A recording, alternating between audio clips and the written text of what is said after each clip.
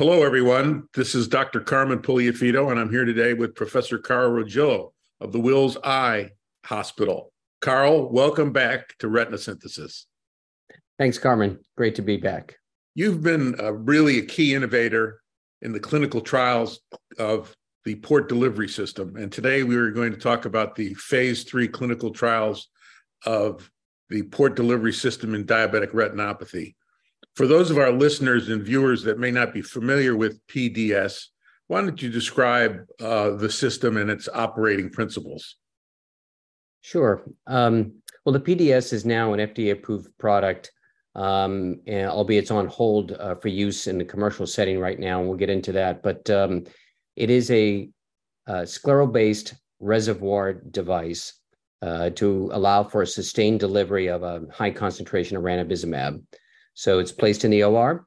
It fits securely in the sclera without sutures. It holds 20 microliters of the high concentration ranibizumab solution. And basically it delivers almost zero order-like kinetics of ranibizumab intravitreally over at least 6, 9 or more months. And it is refilled in the office with a special refill exchange needle. And in the clinical trials, at least at the phase 3 level, it was fixed refills in the office setting. And we'll get into that because it's different in the different trials, how often it was refilled. But it's basically a sustained release reservoir device. And it really, in the setting of neovascular AMD, has shown excellent exudative control. And now we'll talk about diabetic retinopathy and diabetic macular edema. So there were 2 clinical trials involving diabetic macular edema, the Pagoda and Pavilion trials. Can you tell us a little bit about the study designs about these 2 trials? Yeah, these are 2 different phase 3 studies. So as I mentioned, this is an approved device for neovascular AMD, but that's its only indication. That's what it was FDA approved for. But these clinical trials are now looking at how it performs in the realm of diabetic retinopathy and DME. So Pagoda was the DME study. Pavilion was for diabetic retinopathy without DME. So we'll talk first about the Pagoda. So the study design Pagoda, as you would imagine, it has to be controlled against a standard of care, which is intravitreal ranibizumab injections. So this is a head-to-head study with the port delivery system in patients with center-involved DME. They had to have some degree of decreased vision. This is very similar in terms of the inclusion criteria to virtually all the DME studies we've tested with anti-VEGF therapy. The control group is monthly intravitreal ranibizumab, with the primary endpoint of this 2-year study at week 60, 64. Interestingly, the control group is 0.5 milligrams of ranibizumab. In the US, for DME, it's 0.3 that's approved, but outside the US, it's 0.5. So because this is a global trial, they chose the higher 0.5 milligram dose of ranibizumab as the control group. So monthly injections. And what about port delivery system? For PDS, that arm had 4 monthly ranibizumab loading doses, monthly injections, and then the patients got the port delivery system. Then they went to the OR and got the device placed, and then filled initially with the high concentration version of ranibizumab, the same concentration that's FDA approved and used in the setting of neovascular AMD. So at week 16 or 20 in the clinical trial, the arm that's randomized to the port delivery had the port placed, and then it was refilled every 6 months thereafter. And there is a provision to get supplemental anti-VEGF injections in that device arm if needed, if the device wasn't controlling the DME adequately.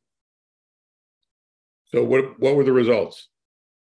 Well, the results were superb in terms of exudative control.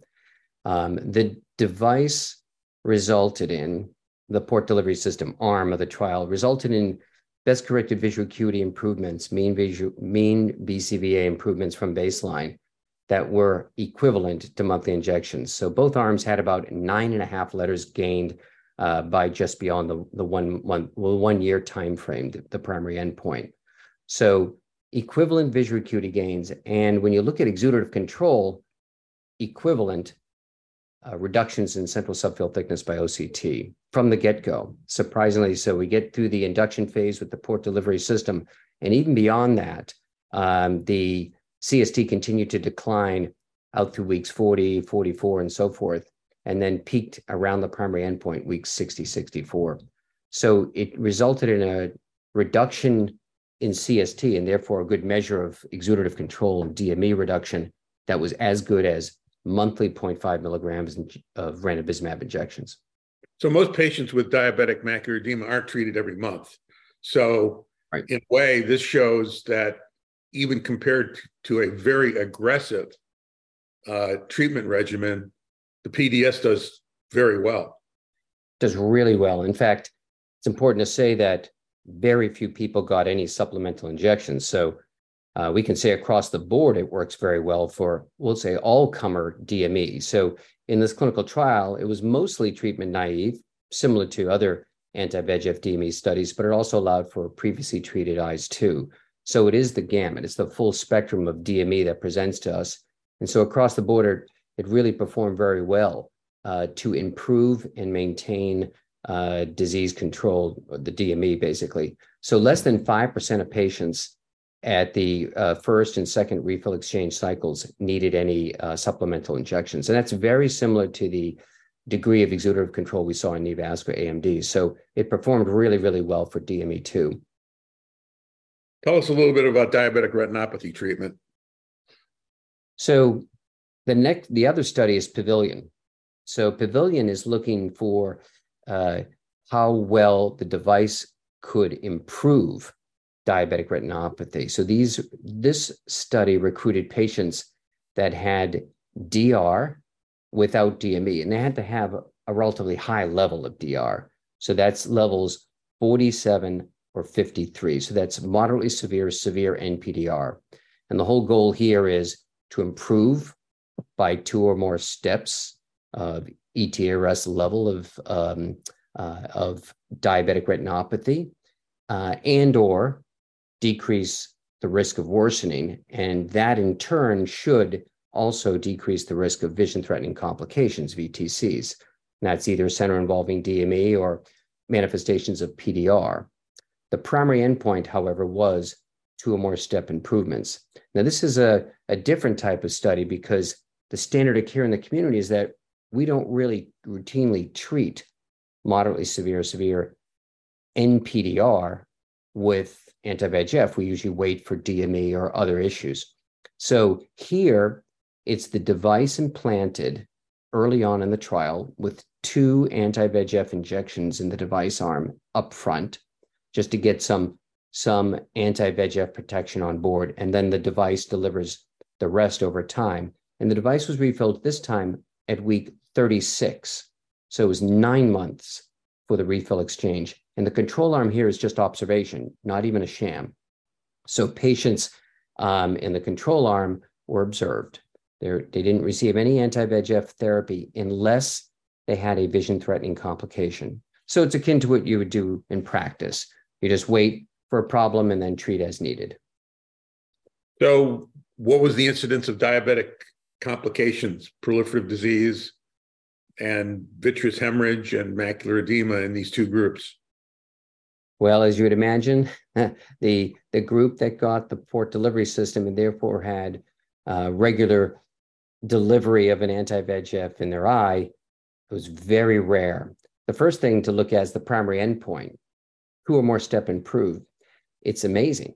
80%, the primary endpoint, 80%, that's 1 year, 80% of patients had 2 or more steps improvement. In the observation arm, it was 9%. So we know that. You didn't expect improvement if you're just watching, but 80% had 2 or more step improvements. So if you're improving from moderately severe NPDR to moderate NPDR, you can count on having a lot less complications. And that's exactly what we saw. So, by the way, the proportion of patients worsening was super low. 3% in the port delivery system arm worsened by 2 or more steps, whereas almost half of the patients in the observation arm worsened by 2 or more steps. So what did that do with regards to vision-threatening complications? Well, as you would imagine, it was an incredible reduction in VTCs. So almost half of the patients in the control arm, the observation arm, had either the development of center-involved DME or PDR manifestations. And about a half, as you would expect, in that control arm, therefore needed at least one anti-VEGF injection. In the port delivery system arm, less than 10% had a VTC, and no patient, this is the amazing part, no patient over the year that was randomized to PDS received a supplemental injection. So that device prevented VTCs to the point of not needing any other treatments over the course of a year. Amazing. How does it compare to the aflibercept trial? Yeah, that's a good question. Well, in the Panorama study, in which there was a loading phase of aflibercept, and then dosed either every 8 weeks or every 16 weeks. The every 8 week had about 60 to 70% of 2 or more step improvements. So it performed quite as well. In fact, actually by 1 year, it was up to 80%, but this is after 5 monthly loads. So in the Panorama study, this is sort of maximal exposure of aflibercept. And we know aflibercept works really well for DR, DME, and so forth. So in the Panorama study, 5 monthly loads followed by Q8 dosing, it's a total of 9 treatments in year 1, resulted in about the same degree of 2 or more step improvements. So the port delivery system, pretty much over the course of a year, did as well as very frequent aflibercept. So this is a very powerful tool for diabetic macular edema and diabetic retinopathy. These were phase 3 trials, and the results we're talking about are the 2-year results? Both 1 year, the primary endpoint. We are going to see 2-year results sometime next year. We should definitely talk about adverse events. And there's some good news to report here. So we all know one of the main reasons why a patient or clinician may not use port delivery system in a patient is because it has a higher rate of adverse events compared to office-based injections. The good news here is that the safety profile is trending to look better. In the 2 diabetic retinopathy studies, the DME Pagoda and the DR Pavilion studies, we saw a similar spectrum of adverse events with the port delivery system: vitreous hemorrhage, conjunctival issues. But interestingly, because the improved surgical techniques and better observation and management of those conjunctival issues, neither study had any endophthalmitis. So endophthalmitis rates have been reduced, at least in these 2 trials, based on some enhancements of the surgical protocol. And that's very encouraging. And even some other adverse events like retinal detachment rates were lower and so forth. So they were very rare. So we're seeing some improvements as time goes on, as we get to really understand and improve upon how we manage patients with this device. You mentioned at the beginning that there's a pause in the use of the commercial PDS system. Can you discuss a little bit the rationale for the pause and update us on the course of the reset? Yeah, I'm glad you brought that up, and it's good timing because at the same meeting, the CTS meeting just a few weeks ago, that these data were presented for the port delivery system for diabetic retinopathy, it was also announced that we're making some progress in fixing a problem with the device that